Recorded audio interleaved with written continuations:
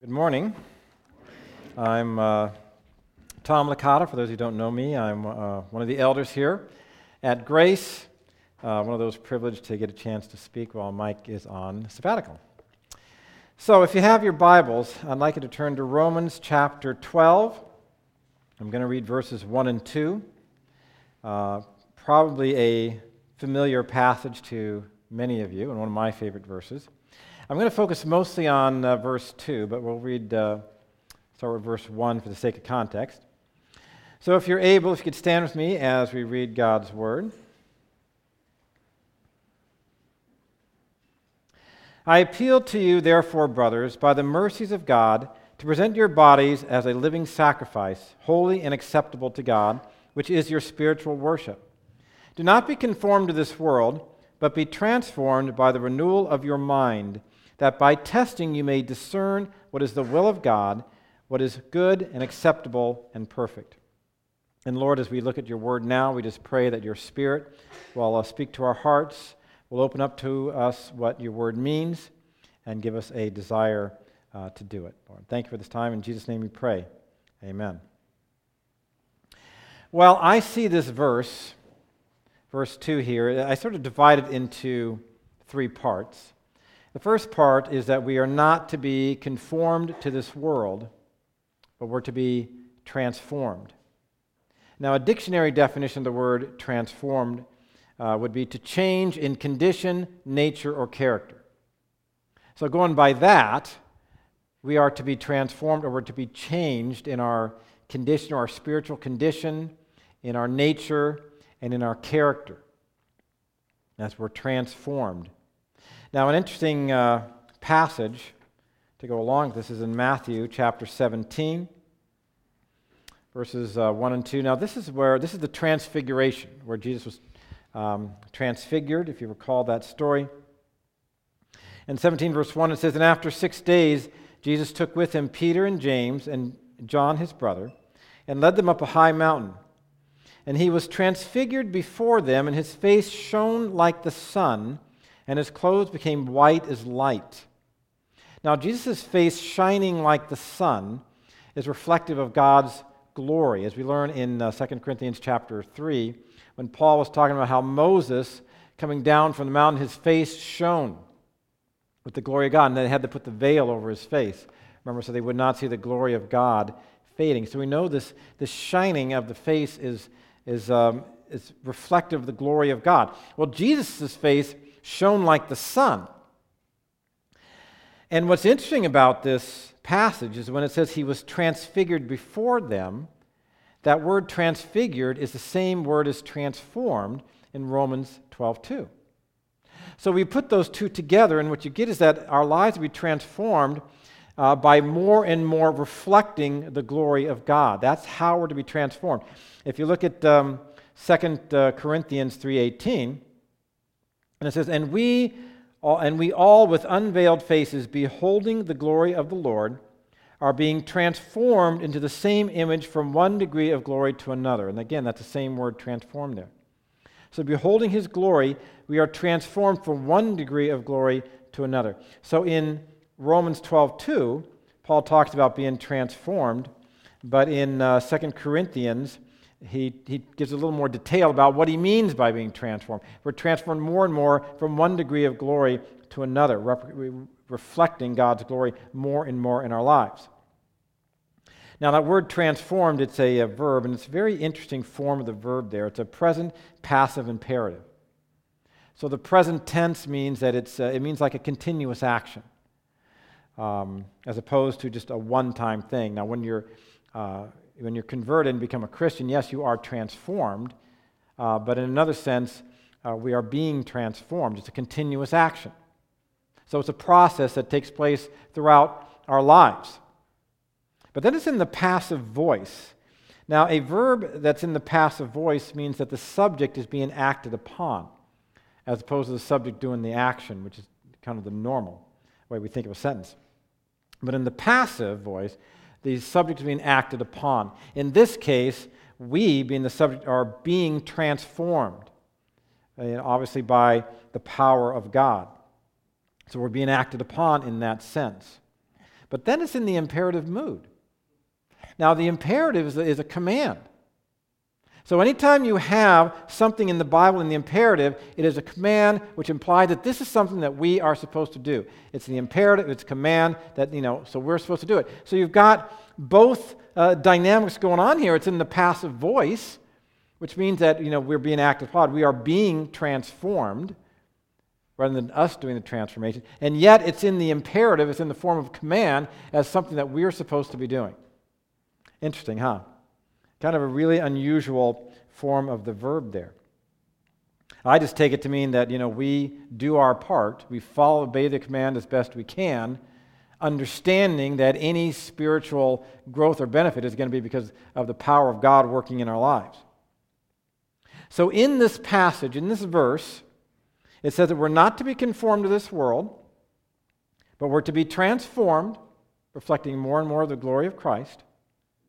And that will result in being able to better discern the will of God. But all those things are dependent upon the renewing of our minds. The more I studied this verse, the more I realized that that's all what it really came down to, is that one phrase, the renewing of our minds. Because you see, we are not to be conformed to this world, but we're to be transformed. How? By the renewing of our minds. That's how we are transformed. And it's this process of being transformed by the renewing of our mind that results in our better understanding what is the will of God. But it all comes down to that being renewed in our minds. The Bible has a lot to say about the mind. We're to love the Lord our God with all our heart, soul, and mind. In Colossians 3:2, it says, set your minds on the things above. And I could probably give you about 10 other verses that talks about that. And so this living for God, this walking by the Spirit, it all starts with the mind. It starts with the kind of thoughts that we think. And so that brings us to really the theme of my sermon, which is that to become more Christ-like and to reflect God's glory, we must renew our minds. So I'd like to answer two questions in regards to this. Number one, why does it begin in the mind?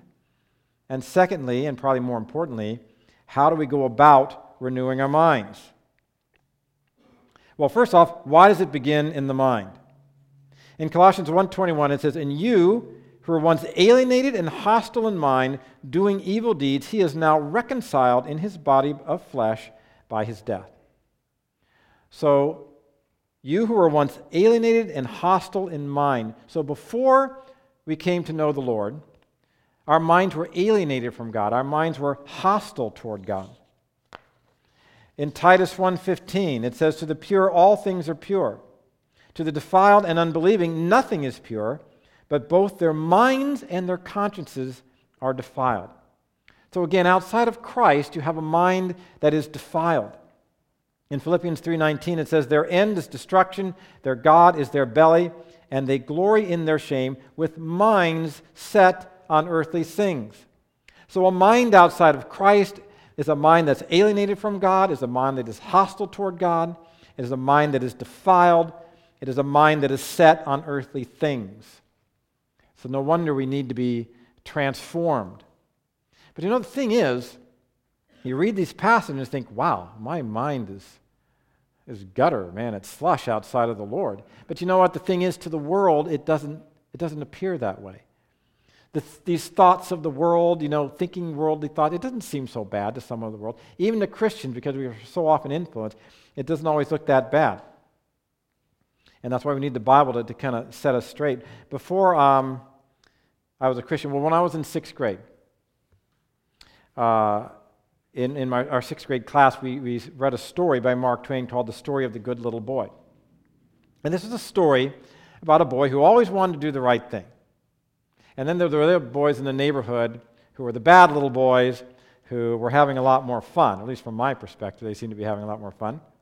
So for instance, the bad boys, they saw a blind guy walking down the street, so they went and they pushed him over and they ran away, and they thought that was so funny. And good little boy decided he's going to go help this blind guy that knocked. So he goes over to try to help the guy, and the blind guy starts hitting him with a cane because he thought he was one of those kids that knocked him over.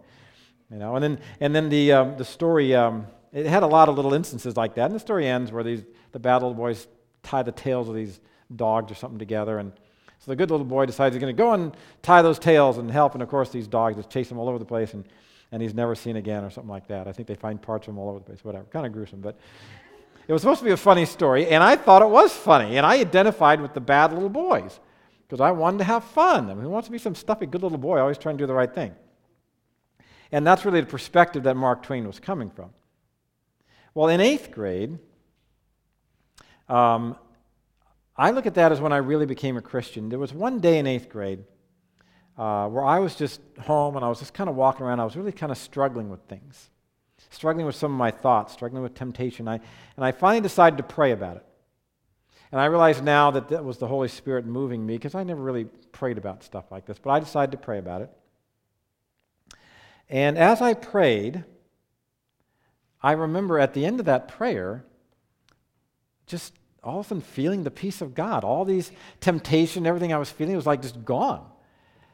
And I remember coming away from that prayer thinking, wow, this is real. You know, all the stuff I learned in Sunday school class, I've been going to Sunday school class and all that kind of stuff, and I believed it, at least intellectually and stuff, but suddenly it just seemed so real to me. I don't even remember what I prayed. I just remember how I felt after the prayer, how I just seemed to, be experiencing the peace of God.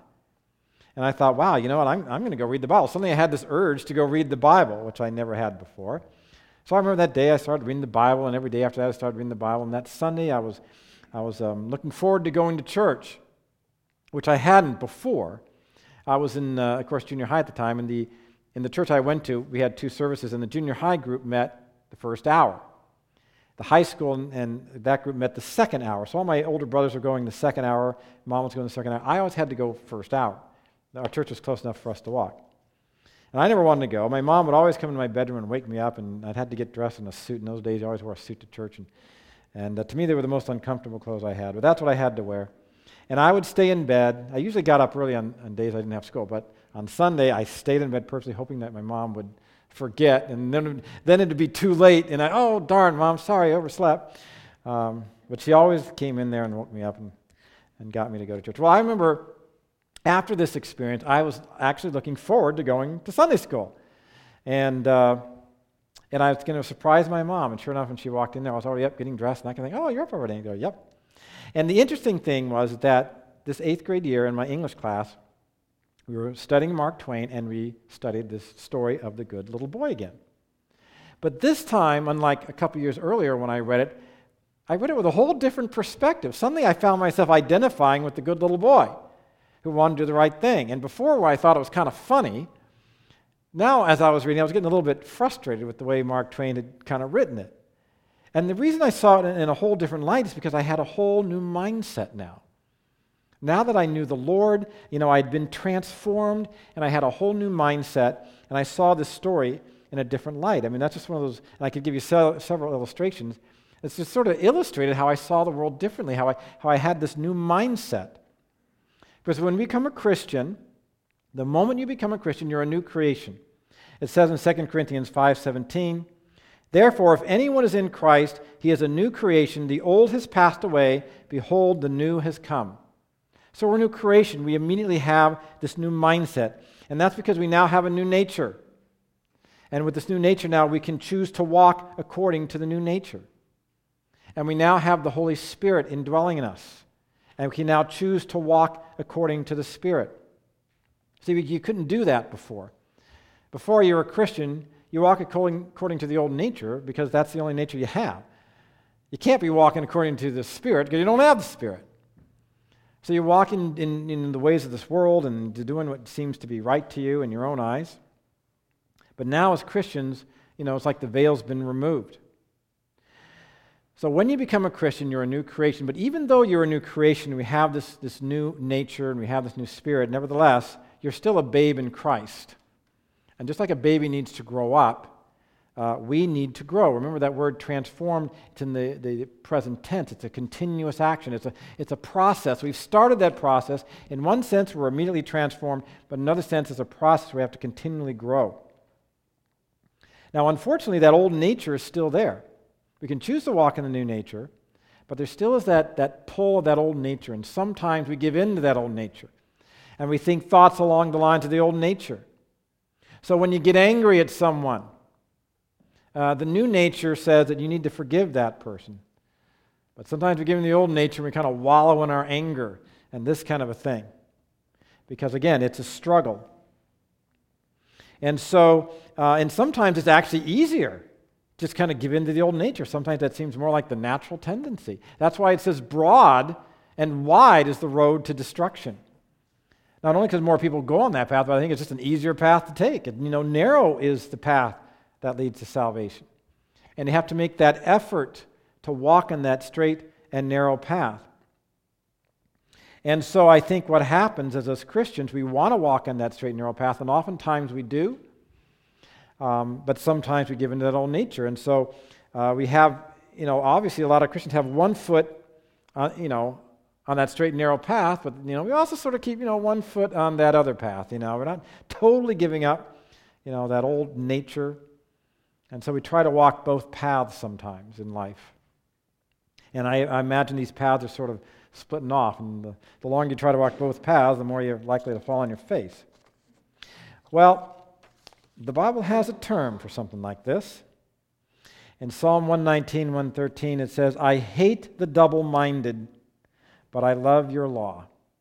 I hate the double-minded, but I love your law. A double-minded person, a person who's of two minds. James has something to say about this. In James chapter 1, it says, starting with verse 5, if any of you lacks wisdom, let him ask God, who gives generously to all without reproach, and it will be given him. But let him ask in faith with no doubting, for the one who doubts is like the wave of the sea that is driven and tossed by the wind. For that person must not suppose that he will receive anything from the Lord. He is a double-minded man, unstable in all his ways. See that if you're on that straight and narrow path, you're heading in the path and the direction you should go in life. But a double-minded man, someone of two minds, sometimes you're going down this path, sometimes you're going down that path, and you're like a ship that instead of heading in the direction it should, gets tossed to and fro in the wind. And what's the answer to that? Well, James tells us in chapter 4, verse 8, he says, draw near to God, and he will draw near to you. Cleanse your hands, you sinners, and purify your hearts, you double-minded. And that's the answer. You need to purify our hearts. We need to purify our hearts of all those things of the old nature. And then you'll be heading in the path you should be heading in life. Think of it like a compass. A compass always points north. That needle always points north. And I used to use a compass before we had GPS, so that if I'd get lost while I was driving, I'd pull over someplace, I'd pull out my Thomas Brother maps, whatever, and see the nearest cross streets, and I'd find that place on the map. The top of the map, of course, is always north, so I'd use the compass to properly orient, the map as to where I am and get my bearings as to what direction I should go in. But let's suppose that compass now, there's some metals around it that have a magnetic pull to it. It's going to mess up, that needle's not going to point in the right direction. You first need to clear away all that metal and all those other things that are messing the compass up so that it points in the proper direction.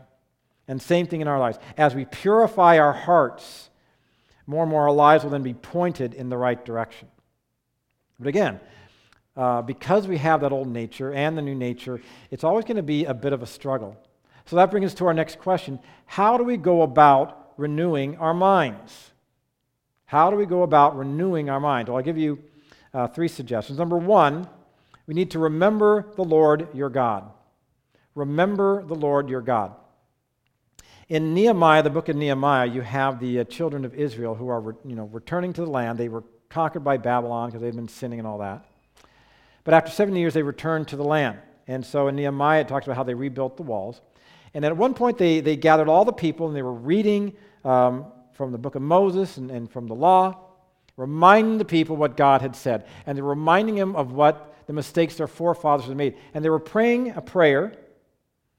And in Nehemiah 9:17, as they were praying, they said they, and the they is referring to their forefathers, said they refused to obey and were not mindful of the wonders that you performed among them. They were not mindful of the wonders that you performed among them. New American Standard NIV would say they did not remember. They did not remember the things that you had done. They didn't remember the things God had done for them. And because they didn't remember what God had done for them, they ended up going down the wrong path. And we can do the same thing in our lives. If we remember what God has done in our lives, it helps us stay on the path.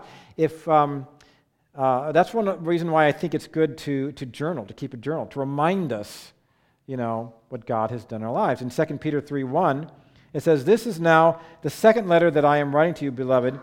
In both of them I am stirring up your sincere mind by way of reminder." I'm stirring up your sincere mind by way of reminder, by reminding you of the things of God. Now, the longer you live, the more you're going to go through times, through tough times. Those times you just get on your knees and you're praying, God help me, God get me through this, and this kind of a thing. And again, if you live long enough, you've gone through that time, and you've experienced that God did get you through it.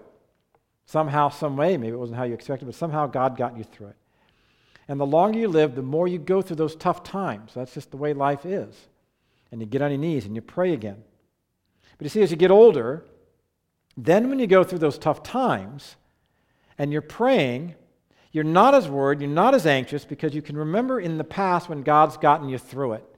He got you through it before, and that gives you more confidence that He can get you through it again. You can trust Him. You can trust Him if you remember what God's done for you in the past, if you don't forget. If we forget, all those times past that God got us through it, then just like the Israelites, we go through tough times and suddenly we're all worried and anxious again, forgetting that God's gotten us through it many times. And a mind that is anxious and worried is a mind that is conformed to this world. Because it's a mind that's not focused on God. It's focused on the circumstances.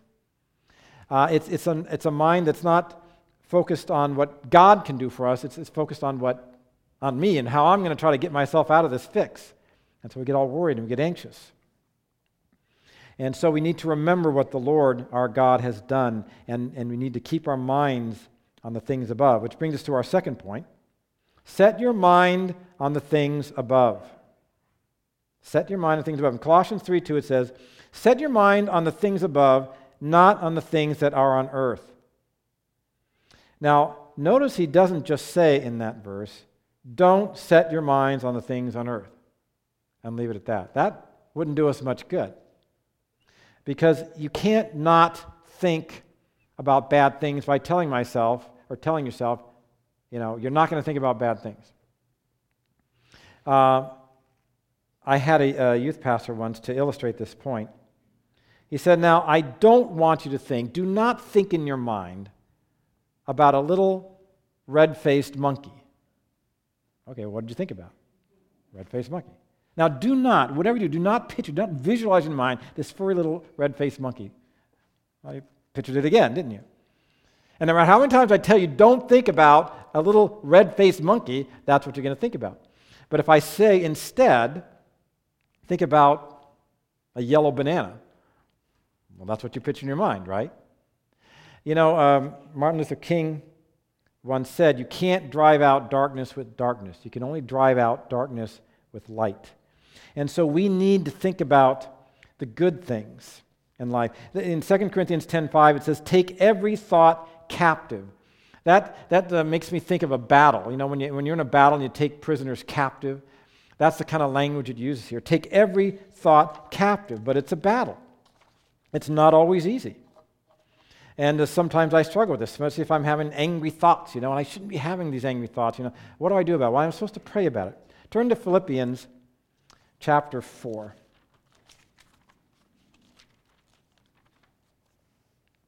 In Philippians chapter 4, in verse 6, it says, "Do not be anxious about anything, but in everything, by prayer and supplication with thanksgiving, let your requests be made known to God. And the peace of God, which surpasses all understanding, will guard your hearts and your minds in Christ Jesus." So let's say I'm angry about something. I'm a school teacher. So let's say I had a bad day at school and some kid just gave me a hard time, and I'm angry about this, and I'm thinking about this and getting all angry. Well, I'm not experiencing God's peace.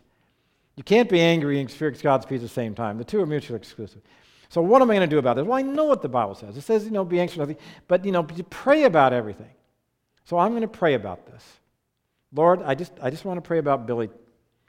You know that how Billy was not doing his assignment like he was supposed to. You know, Lord, how when I talked to Billy, he gave me back talk, and he was giving me a hard time, and I had to give him attention, and Billy's always giving me, a hard time. He's always a pain in that, and I find as I'm praying about this, I'm getting all angry again. Because I'm thinking about the situation that made me angry, and as I think about it, I start feeling this anger again. And so afterwards, I'm going, Lord, what is this? If I pray about it, I'm supposed to be experiencing your peace. It seems like it's just the opposite. I'm getting all angry because praying about it is making me think about it again. What does that mean it doesn't work? Well, the problem is, of course, I'm focusing on the wrong things. And I think Paul anticipated people like me, which is why he said, now look back again what it actually says.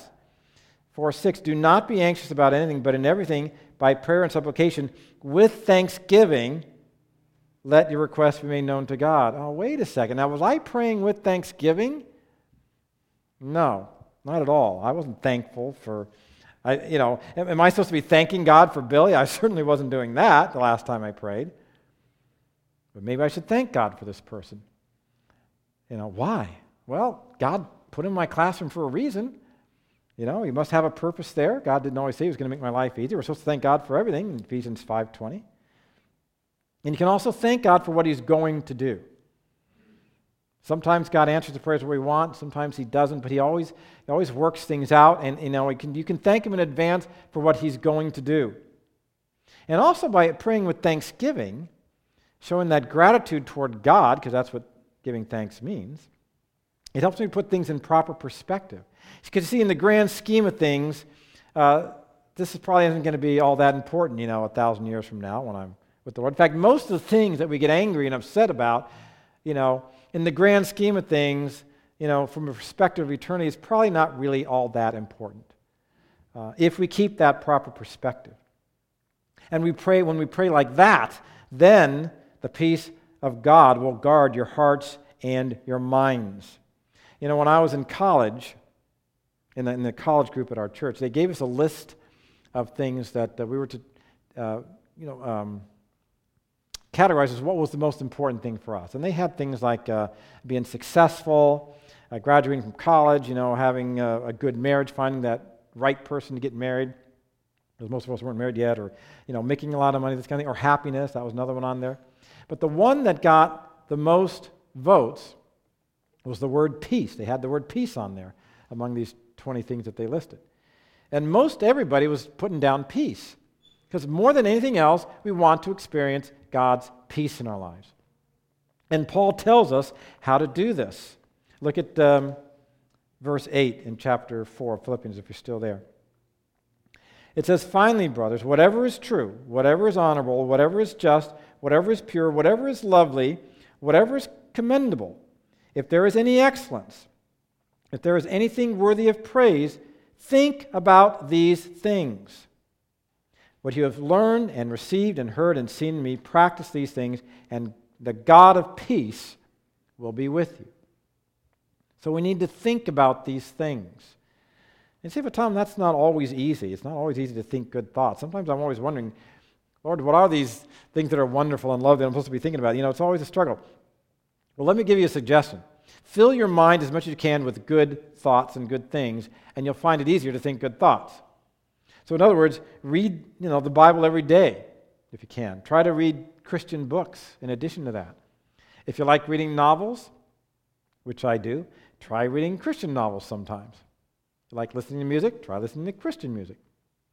Now, you can't always 100% of the time be listening to something that's quote-unquote Christian. I mean, obviously we live in the world, and there's going to be those things of the world that we'll see and hear. I'm not saying you have to become a monk or a nun, but as much as you can, to the extent you can, try to fill your mind with good things, and you'll find it easier to think good thoughts. As it says in Isaiah 26:3, you keep him in perfect peace whose mind is stayed on you. And then thirdly, we need to have a humble mind. If you're still in Philippians there, turn over to chapter 2. And in verse 3, it says, do nothing from rivalry or conceit, but in humility count others more significant than yourselves. let each of you look not only to his own interest, but also to the interest of others. Have this mind among yourselves, which is yours in Christ Jesus, who, though he was in the form of God, did not count equality with God a thing to be grasped. So he's describing Jesus, that we are to have the mind of Jesus, a mind that is ours in Christ. That's the kind of mindset we're to have.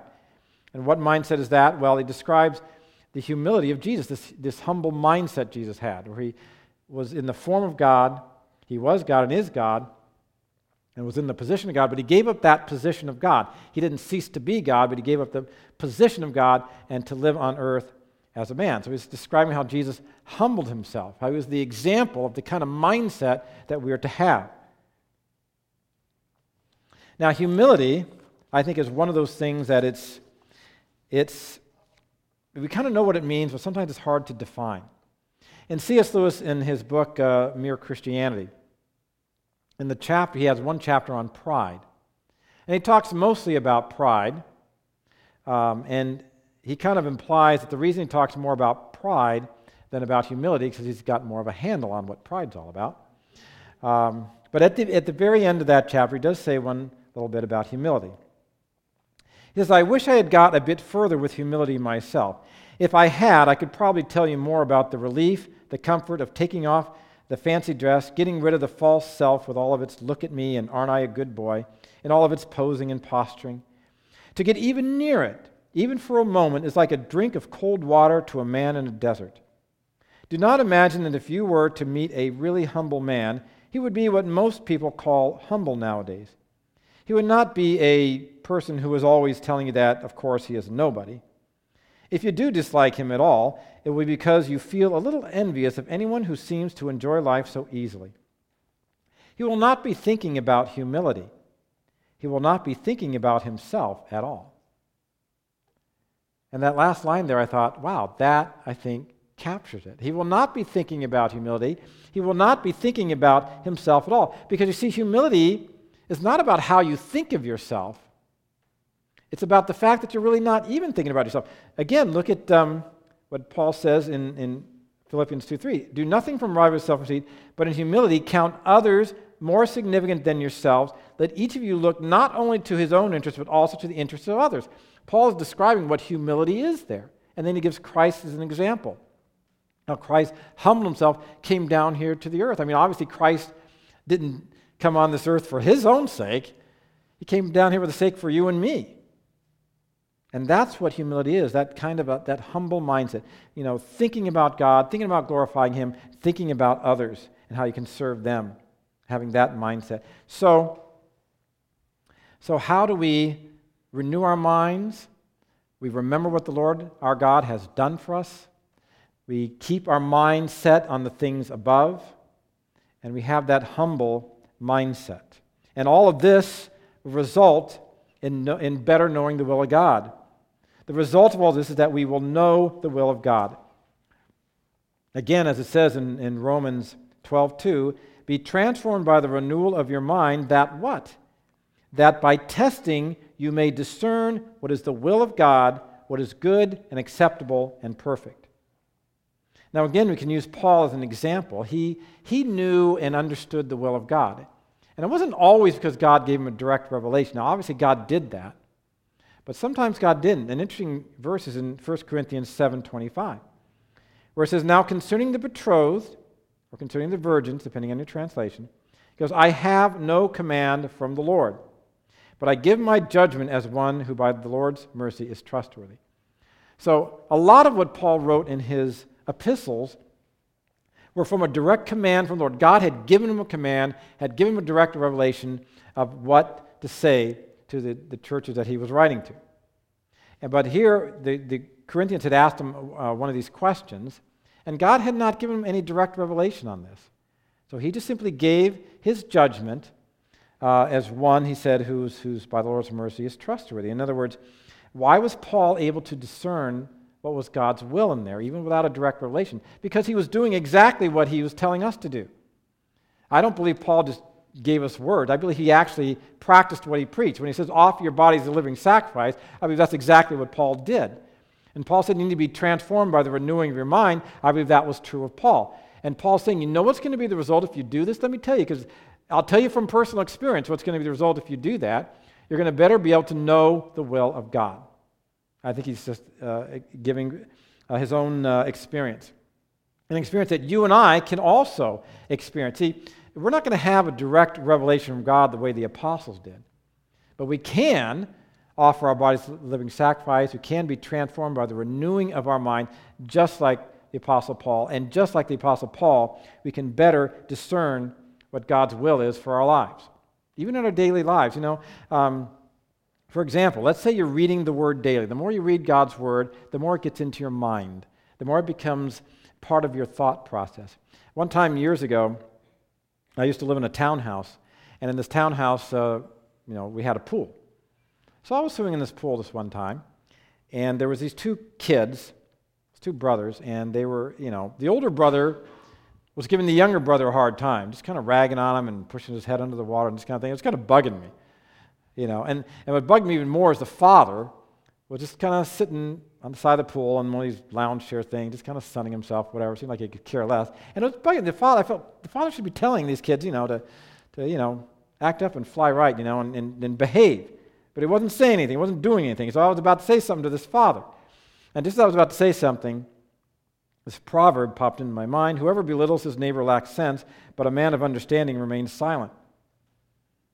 Well, I had been reading through the Proverbs at that time. So again, this proverb sort of popped into my head. I took that to be from the Lord, so I remained silent. And God can use His Word like that. These verses, if you're reading His Bible on a regular basis, you'll find Bible verses just kind of come into your mind that can sometimes apply to whatever situation you're in. So the result, again, is a life that with increased power in perceiving and distinctively knowing what God's will is and what we should do. And this is our reward for doing what Paul's telling us to do here. To quote Alexander Maclaren, the great preacher of the 19th century, he says, "To know beyond doubt what I ought to do, and knowing to have no hesitation or reluctance in doing it, seems to me to be heaven upon earth, and the man who has it needs little more." So here, in this passage, we have the way, perhaps the only way, that we can really change ourselves through the renewing of our minds by constant contact with the truth, by being willing to fight that battle of keeping our minds always thinking about ourselves and to focus more on God and how to glorify Him, and to focus on others and how to love them and how to serve them. And it will be a battle, make no mistake, but if we're willing to fight that battle every day, then we will be transformed more and more to the likeness of Jesus, reflecting more His glory, and that will result in a clearer and deeper insight into the will of God for our lives and the direction that He wants us to go in. Let's pray. Dear Heavenly Father, we just thank You for Your Word, and thank You for the guidance that it gives us. And Lord, we just pray that, again, not only will Your Spirit and by Your grace will we be able to understand what Your Word says and what it means, but that You'll give us a heart and a desire to want to actually do it, Lord. That we will be willing to fight that fight every day, Lord, and that we can more and more be transformed into Your image. In Jesus' name we pray. Amen.